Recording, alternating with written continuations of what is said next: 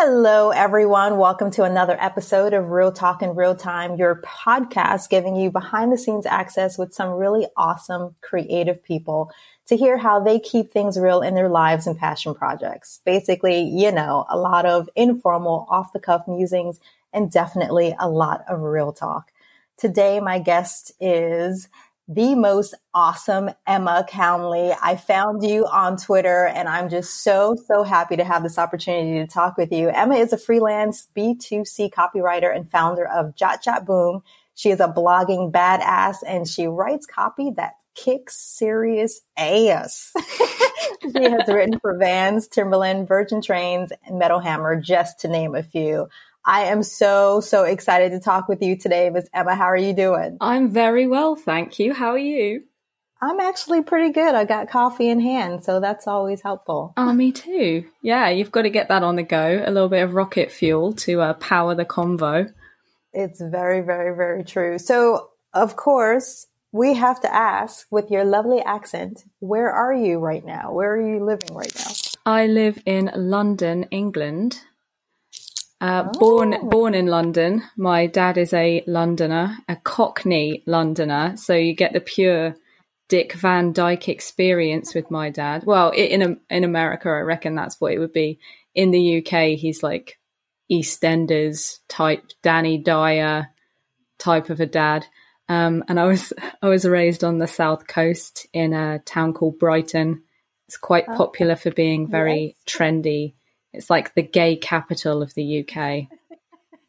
I love it. It's just full of hippies and flagrant drug use and barefoot playing guitars in the street type thing. For my kind of people. Yeah. So do you do lots of traveling or do you stay pretty much near hometown? I've got family spread out all over the UK. So I do travel quite a bit for family events and such, but my husband and I do like to travel around Europe. Obviously, being in the UK, you've got Europe on your doorstep. It only takes a couple of hours to go to Norway or France or Germany or Amsterdam or anything like that. So it's really cheap as well. So we do like to kind of get away every so often and just go somewhere new and hang out. Nice. So basically, that just gave me permission to stop by the next time I'm in Germany. That's pretty much what I heard through all of that. Oh, yeah, for sure. I love it. Yeah. Come over. We'll have some fun. So I love your website. I love your brand. I love that you're just, because obviously real talk. So anyone who's willing to just put it out there is my kind of people. One of the things I really like is I watched your video, Tips for Introverts, Pitching for Freelance Writing Jobs Like a Boss. So talk to me. Tell me, why did you feel it important to put a video like that out? I just worried that there are people like me who haven't had the necessary support to feel like they can go out and get it, if you know what I mean. I think that I worry that a lot of freelance copywriters, especially, or creatives, are just naturally introverted.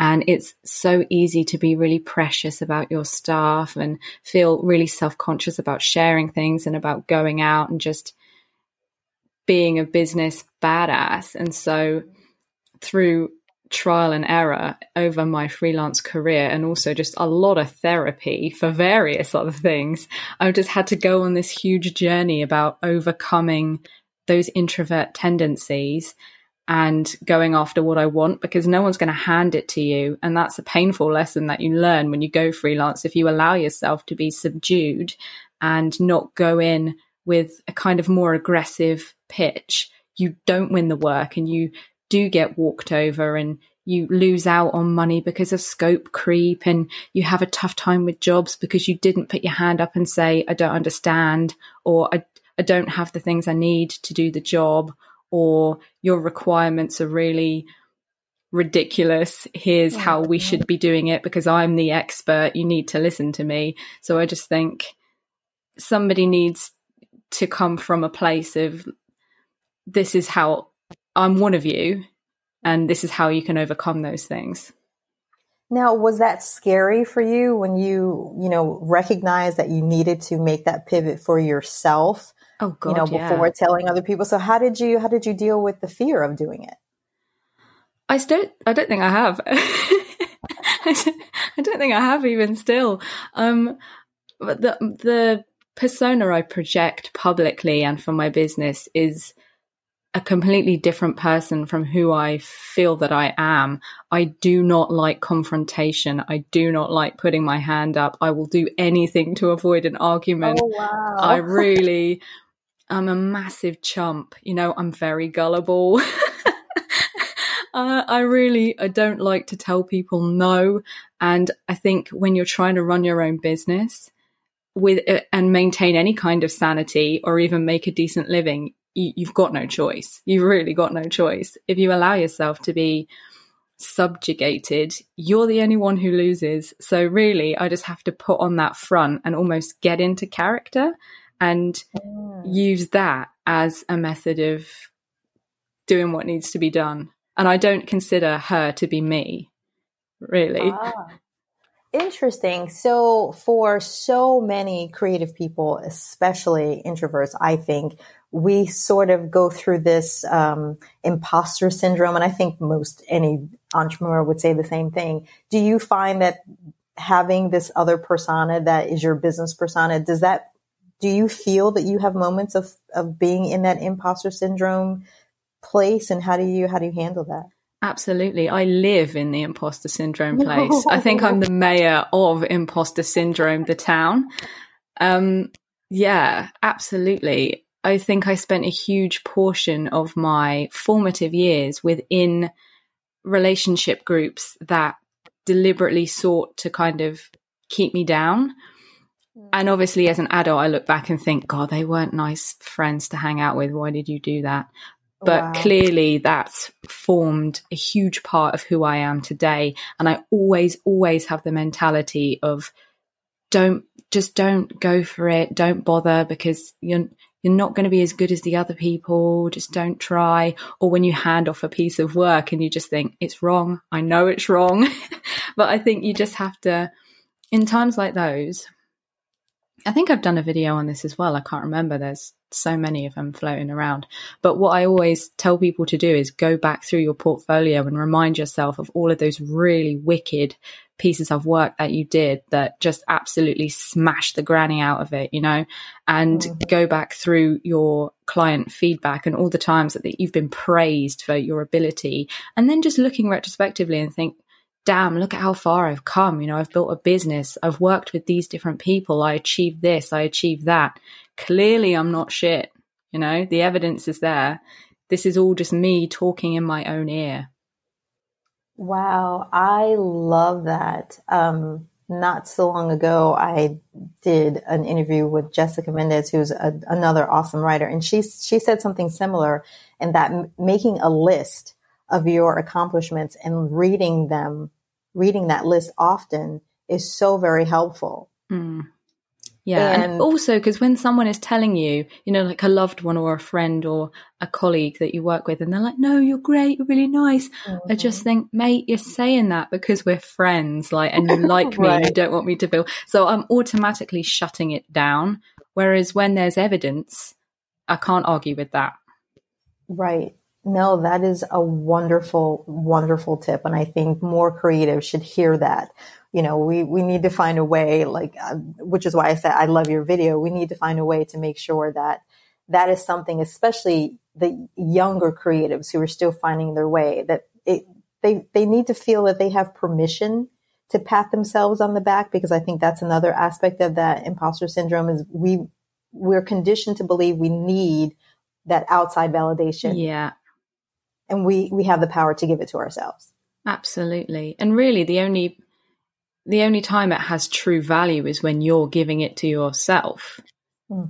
Externally. I mean, people can say whatever they want, and not mean it. Whereas, if it comes from within, that's when it really fuels you and you can really believe it. So is that a lesson? If you could go back in time and sit down with younger you, what would you say to her in this regard? Oh, that's such a good question. I think that I have always been a person that does what I want to do anyway, because I can't help but do whatever it is I was going to be doing, even though it's most of the time batshit crazy and just very strange.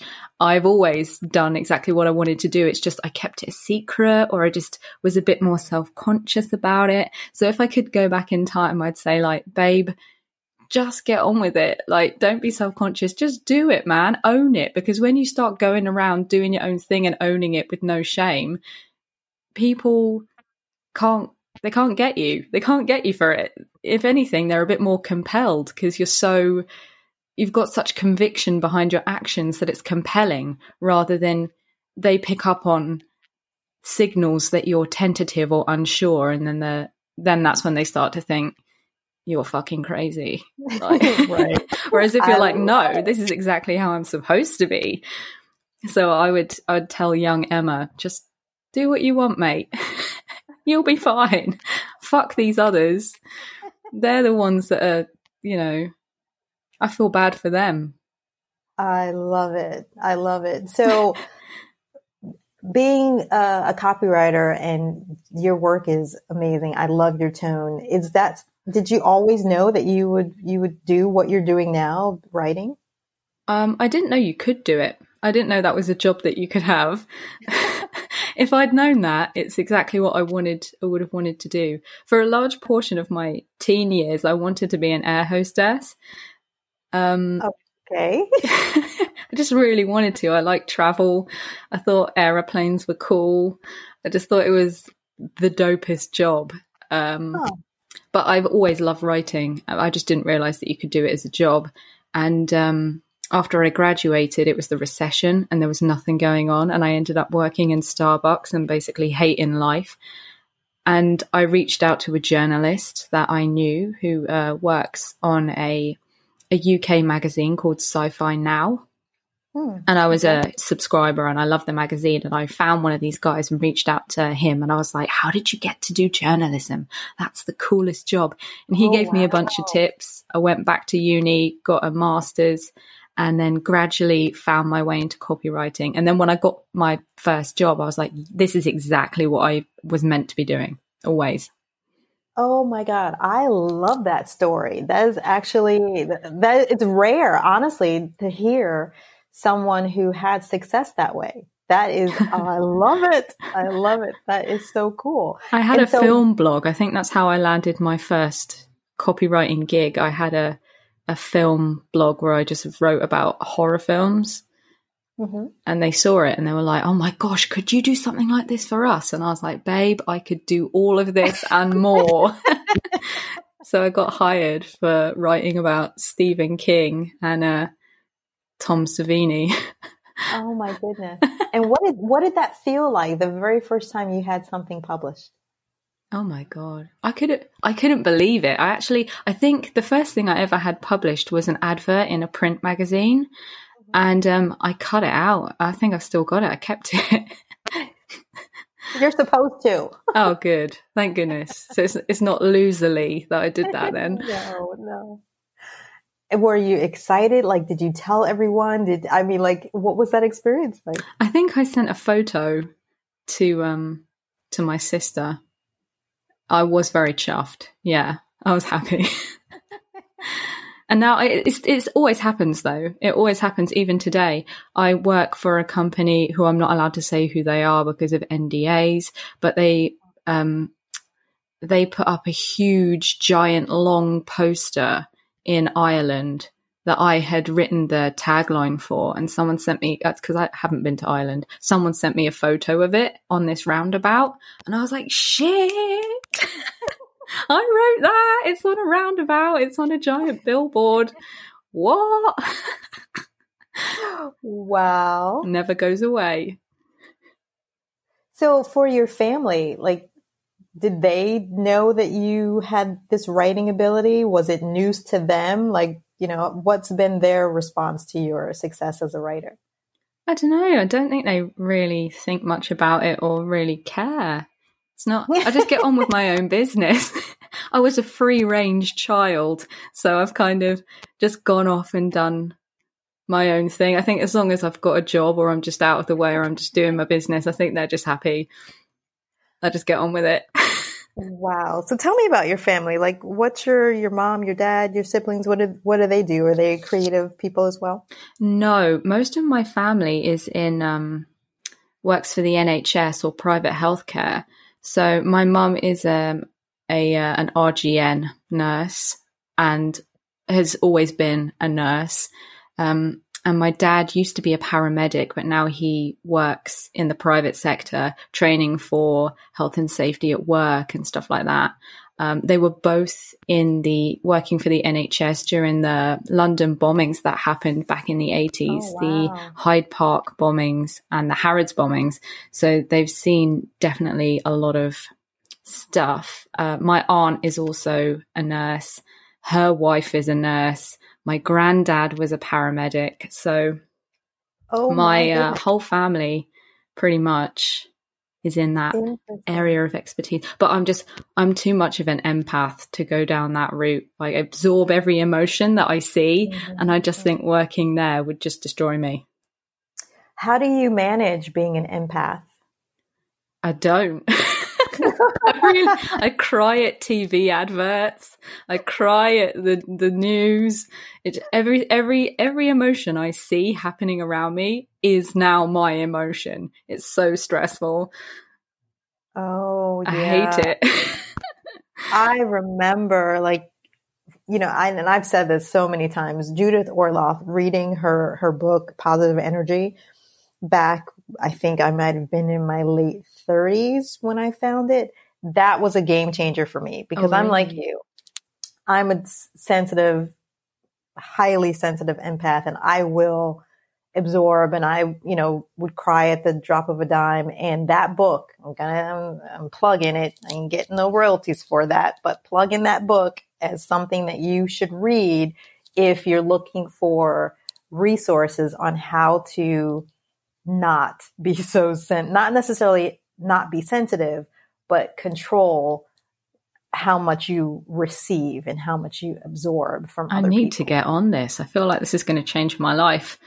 It changed mine. I'm going to tell you, it changed my life. And we're both connected to Jazz, and he's going to hear this and say, okay, Jay, tell him this freaking story. But the tool that I picked up from reading her first book, and it's been through different versions since I read it, but the tip that she puts out there is seeing your energy as a bubble that you project from your core, from your heart. And depending on the situations you're in, you determine how thick or thin that bubble is. For instance, so for me, I color code my bubbles. And for me, if it's family or like my husband that I want that person in my bubble, it's blue.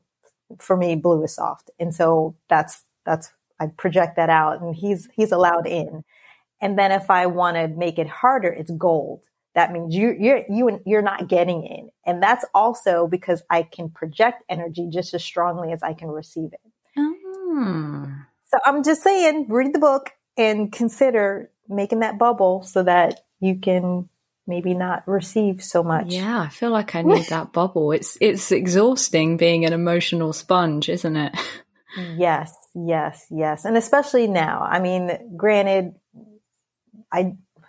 with what's happening in the world and when we'll actually publish this podcast, it may not necessarily line up, but it goes without saying that we're in this pandemic and we don't really know exactly how long it's going to last. As an introverted, sensitive person, how is this situation, how is it affecting you and your family now that I hear that they're in healthcare? Well, for me, not a lot has changed really. I already worked at home and just hung out here pretty much as much as I can, avoiding social situations, dodging them artful dodger them. So for me, not a lot has really changed, but aside from work, and I think it comes back to what I was saying earlier about how you feel about your ability in work. Everybody's work has dropped off, but I'm now of the opinion it's because you're shit. If you weren't shit, you'd still be getting work through the door. And my husband keeps saying to me, you are aware that we are in the middle of a pandemic, like everyone's business is slowing down. It's not, it's not just you. So for me, really, that's been the change, the kind of business element of it. And that's got me stressing a little bit. But everything else I'm perfectly happy with, just me hanging out with my husband, just chilling at home, doing all my own fun creative projects and stuff. I haven't really missed going out. But with my family, I've noticed that the attitude is slightly different in that generation anyway, with regard to kind of government rules and stuff. I try not to talk to them about it because I just think there's nothing I can do about how they're going to manage that. I trust that they know what they're doing. They've had enough experience. They know what they're doing. And me getting involved, be like, I hope you're staying at home. Don't go anywhere. Don't touch Nan. It's not helpful. So I'm just trying to check in on them, and I trust that they're doing what they know they need to do to stay safe. Well, that's good. I mean, obviously we've talked about being sensitive to energy and people. I have friends that have family members that are on the front line, and they're a mess. Like they can't even like get out of bed because they're so distraught with worry. And it's like, it's not even you, dude. I get that, we care about our family and friends, but how much harm are you doing yourself? Like that's not helping them by you being so freaked out. I think it's difficult when the control is taken away from you and you can't control other people's actions and how they're going to behave. I think that's what's stressful in that situation. Yes. But I'm like you. I love being in my space. I love being at home. So that hasn't changed for me, right? It's like I'll do anything to avoid a social occasion. Anything. Exactly. When things get cancelled, I love it. I'm like, yeah, we can rearrange. I don't mind. Woohoo. Exactly. But I will say, being at home, being a freelance person, I am finding managing my time is worse now because I don't have the ability to go out to give myself a break. I will just work like 8 hours a day. Oh, wow. I mean, 18 hours a day, because going out, that was my way to break. Like, do you find that your managing your time has changed now that you don't have the ability to go out if you wanted to? No. My day is exactly the same. I used to go for a little lunchtime walk, and I still do that because here in the UK we're allowed, we've been given an allotted 1 hour a day where we can walk, cycle or run within close proximity of our dwelling. So me and my husband go out for a little lunchtime stroll. So it's not changed.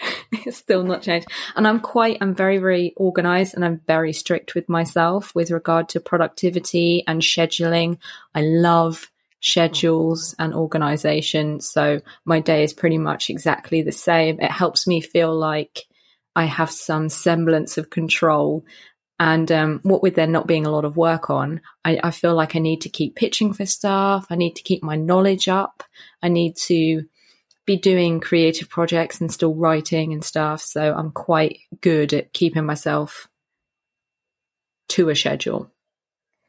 I think we were probably separated at birth because, like, I'm listening to you go, oh my God, that's me. I do that. Trello awesome. Is my life. I love that thing. So what other creative projects do you have going on? So I play drums.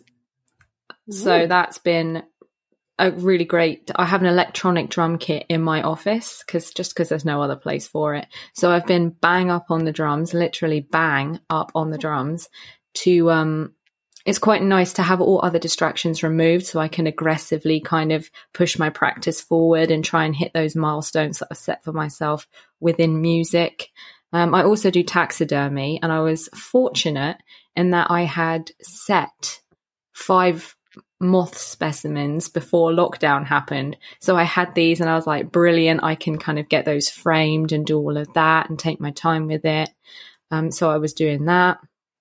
I have a podcast with my friend Jordan where we review B-movie horror films and basically just really enjoy the shitness of them. Oh. So we've been doing that. What else? Yeah, I think that's about it. But yeah, I'm quite good at coming up with creative endeavors. When I get an idea, I'm like, oh, could we do that? We've got the time. Why not? Okay, so several things. Back up. You just kind of glazed over the taxidermy. Yeah. How did you, and why? Please tell me more. I've always loved taxidermy. It's not as common in the UK as it is in other countries, which is a shame because I really, really love it. And I think my dad bought me a mouse taxidermy class a few years ago so I could try it because I am vegetarian and I am empathetic, as we said, and I just can't help but think, oh, what if he can still feel it? I feel really terrible. No. How do I feel ethically about this whole situation? But I think after that, I was really pleased with how I'd been able to turn, that corpse into a piece of art that can be enjoyed. And also it deepens your appreciation of nature because you really get to see how clever and intricate a living being is on the inside without being too gross about it. And after that I just kind of moved on to different animals. I've got a really great teacher. She's from South Africa and she's one of the best taxidermists in the UK. And once we got friendly, it was just a bit addictive to keep going back and doing a class here and there. Butterflies and moths are really easy to do and really relaxing to do. There's no gore involved with those guys. So yeah, It's just a nice hobby. I wouldn't recommend birds though. That's very messy. Interesting. Now, do you write about and do videos on your taxidermy hobby? I don't know. I think people already think I'm strange. I think if I did that, that would be a bridge too far. Also, I'm not that good at it yet. It's difficult. It's kind of like dressmaking and sculpting in one. And you have to really know how things fit together in order to make a really great end product. And I still need a lot of help with stuff like that. So until I'm an expert, there will be no videos from me. Interesting. That is blowing my mind. That is so awesome. I've never talked to anyone who did taxidermy. I'm loving this. That is awesome. So I understand that you feel that you're not very good, but do you have like photos of work that you feel pretty good about, like butterflies?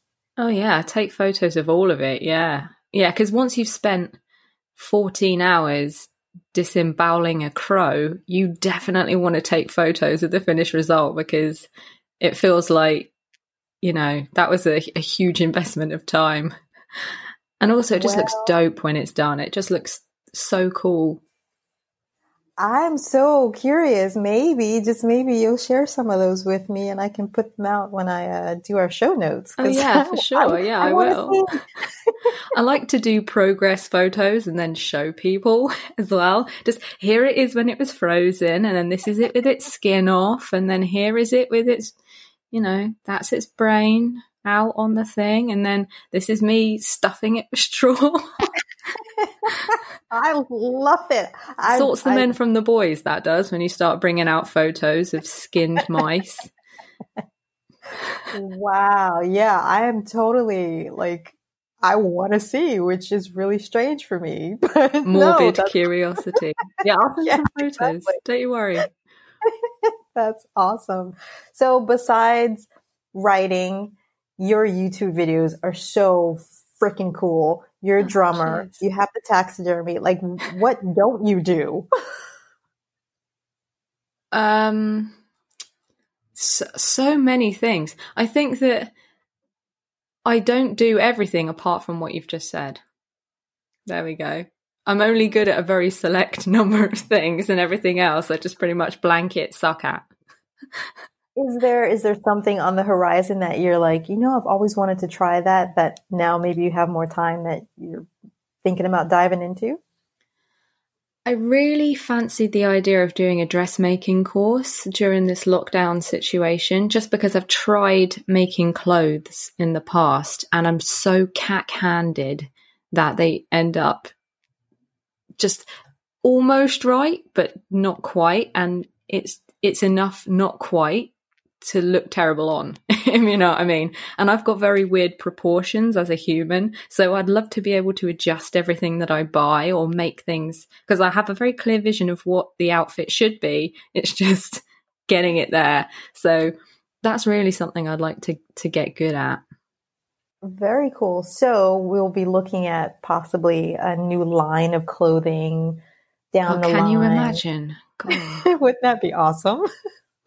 The things I could do if I had the skill, the things like if I could translate what's in my brain to actual physical clothes. Oh my gosh. The world's not ready. I look forward to it because it sounds exciting to me. So your company, Jot Jot Boom, how did you come up with that name? It was one of the only names that wasn't already registered with Companies House. And also it had to be a representation of me. I'd like people to know what they're getting into before they decide to work with me, which is why I'm kind of no holds barred on my website. I show a picture of what I look like and kind of I'm a bit of a sweary Mary on my website. So I think that the business name and the logo and stuff, it had to follow through. Obviously, that's what good branding does anyway. But I wanted to show people this is exactly what you're getting into. So if you like the sound and the idea of this, then it's going to be a match made in heaven. So yeah, I wanted it to say what it does on the tin, but also be a reflection of me. And worryingly enough, that name did come up quite easily. So I love it. I mean, it grabbed my attention. I mean, granted, I think it was the INF summit that Lauren and Jazz did is how I came across you. And of course, the name Jot Jot Boom was like, I got to find out what that is, right? Because initially I wasn't thinking writing. I was like, that's something naughty. Really? Oh, even better. And so I was like, I got to see that, okay, Jazz and Lauren are connected to someone with a site someone in the porn industry that might be naughty. Wouldn't that be Jot Jot Bang though? Maybe that's a spin-off.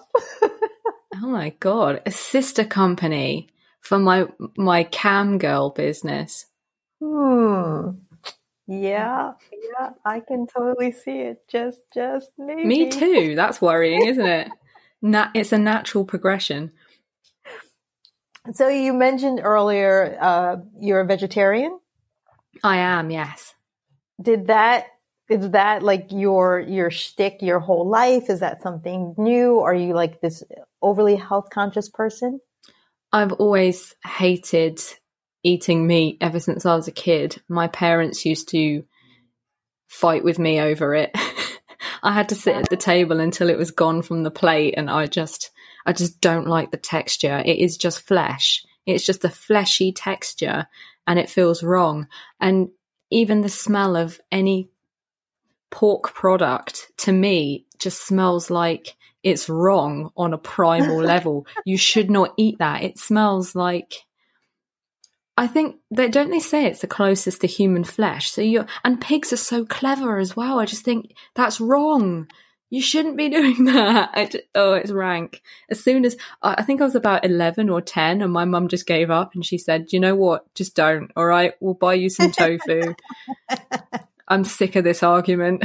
And I've just been vegetarian ever since. I have tried meat a few times since then, just in case. But yeah, I still don't like it. Wow. And I gotta kind of admit here. So I was just craving a steak this morning. Oh, really? There's something like, I'm not a huge meat person either. Like, give me a meal, I will always start on the vegetables first. But there's something in my makeup that I will crave meat. Mm. You know, it's like my body is saying, I know you don't like it necessarily, but you need this. And then when I get it, it's like, I feel revived. Oh, and then, wow. then I'm good. Revived. Yeah. It's because I'm for the most part pretty, healthy. Like I don't pig out on, snacks and minus gummy bears. So that's never been an issue for me, but I will get haggard. I'll go 3 or 4 days where I feel great, but then just something just feels off. And then I'll have a steak, and because it doesn't happen with chicken and I don't do pork anyway. It doesn't happen with chicken or seafood. It's beef. When I have beef, then it's like, fuck, I just got my batteries charged. Wow. No, I've never had that. I've never had that feeling or that craving. Never in a million. Just take iron tablets and that'll do it. And it's weird because it's even like with dairy. Like, being in menopause, I have lots of nights where I can't sleep, but I also think it's low B12. And if I get up and have just a little bit of glass of milk, I'm out and I feel great. Like, I sleep, I don't have vivid dreams. I wake up the next day, I feel awesome. It's something about cows. And they're so sweet as well to look at, aren't they? Especially if you get those nice Scottish cows with the nice furry little faces. I feel bad, man. But yeah, milk is wicked. Dairy products, love it. Butter is my favourite thing. See, love a bit of butter.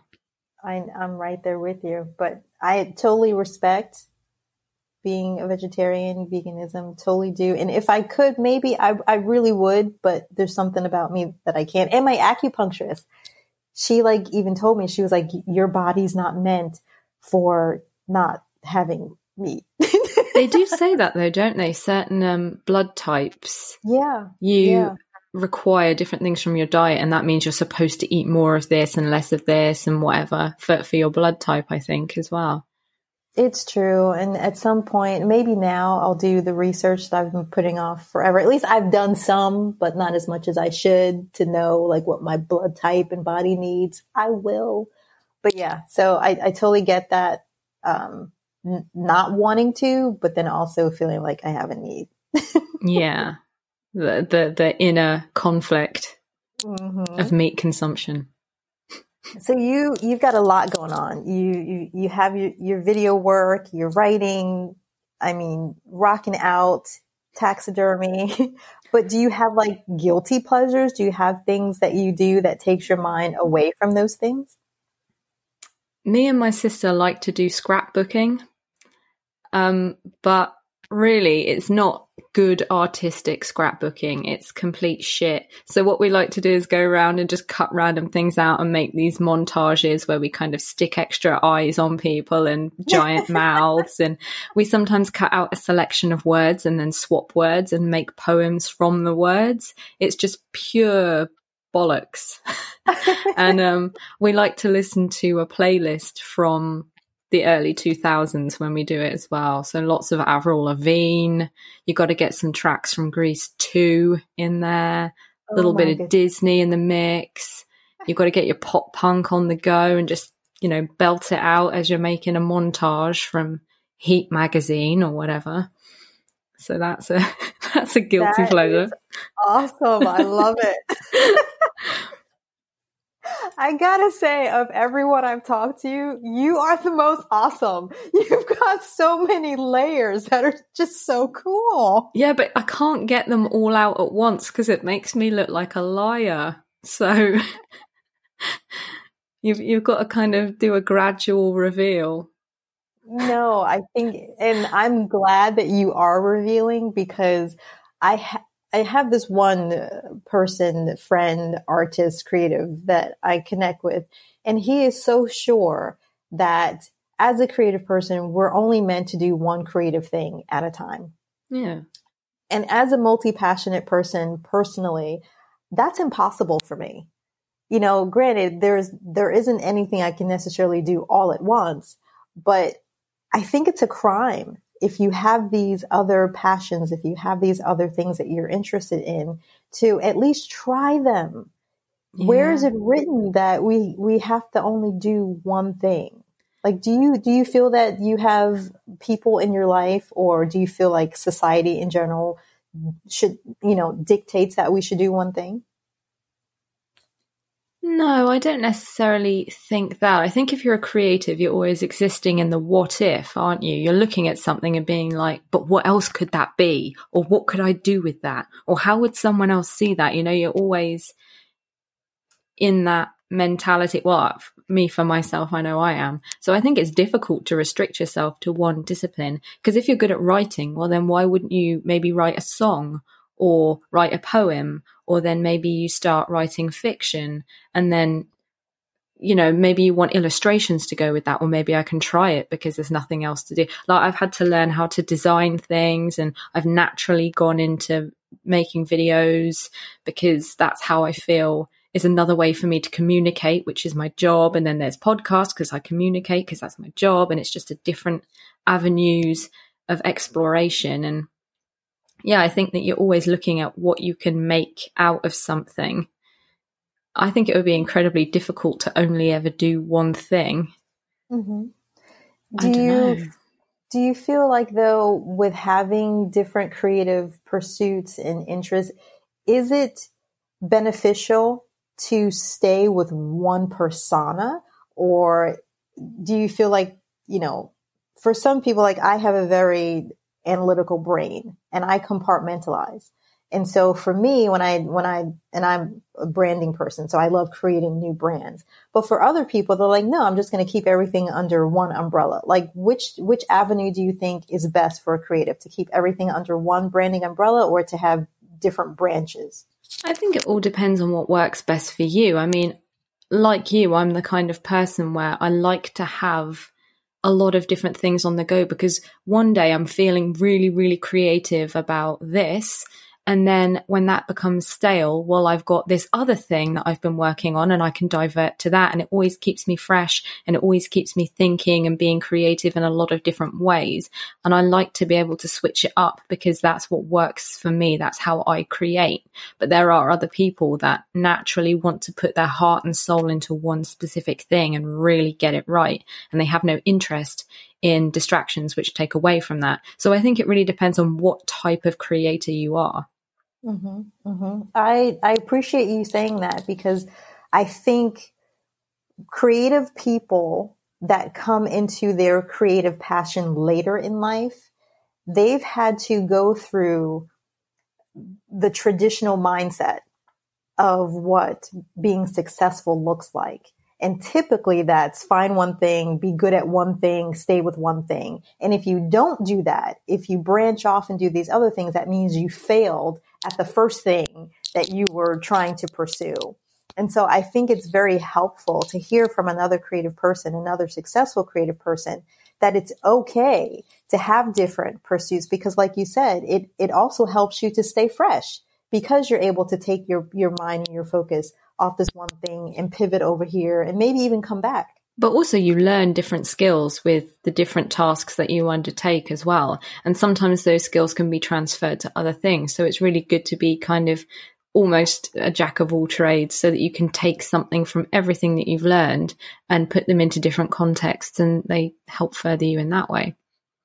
I love that. And I'll make sure that I highlight that when I go back to do the show notes, because I do think that is just so, so, so very important for creatives that are finding their way, but then also this younger generation, that the gig economy that we're in, especially now, is made the landscape ripe with opportunity. And so taking away that barrier of you have to stick to one thing, I think is so important. And as professional people, we need to make that especially clear to this new generation coming up right now. Yeah, I think that the next generation seem remarkably self-assured. I think that they're very, they know where their mind's at. That's the impression that I get, and I just envy them so much. They're less susceptible to online advertising and marketing. Their self-esteem is not damaged by social media. They've got their shit together, those guys. I'm quite jealous. Yeah. I'm jealous too to hear you say it like that. Well, I'm very, very conscious of our time, and I could talk to you for hours, but I don't want to take up any more of your day. Tell me though, what's on the horizon with everything that you're doing? And you have pursuits that you've mentioned, but what's on the horizon for you with work? I have another article coming out in Metal Hammer imminently. I'm just waiting for feedback so that I can make some changes. Although it would be very embarrassing at this point if that article was rescinded and didn't go out. But at the time of recording, I have an article going out soon. It took ages to research. I don't want to give any spoilers, but it's pretty intense. So I've got that coming out in the future. And other than that, I'm just kind of hanging out over here, pitching for jobs, just waiting for more work to come in. Just keeping myself busy with my own content pipeline. Just keeping myself sharp, Well, I'm certainly looking forward to new stuff from you because I feel a very kindred spirit with you. And you help me on the days where I'm like, what the fuck am I even doing? So just to let you know, you have a fan, and I'm that's so nice. Thank you. More. Of course. So where should folks go to find more about you, and if they want to work with you and look at these awesome videos that I've mentioned? I can be found at jotjotboom.com or on Twitter at EJ Cownley. That's Cownley with an N. I cannot tell you how many times my last name has been butchered. I've been called all sorts. I really have. Cownley with an N. Cownley. Cownley. And we've talked about the cows, so that should be very easy for people to remember. Yeah, and obviously in England, that's a really nice slur on someone. Shut up, you cow. So, really? Yeah, call someone an old cow. Oh, that is awesome. Yeah, but you've got to say it in a London way, like, cow. You dirty old cow. That's the way. Well, I don't think I could pull that off, but that's good to know because I refer to myself as a big cow often. So, oh no, you don't. Do you? I do. No.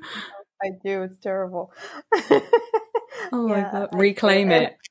And I love the little emoji cow because, like, when I type it in my phone, I get either the cow with the white and black spots or the brown one, and I go for the brown cow every time.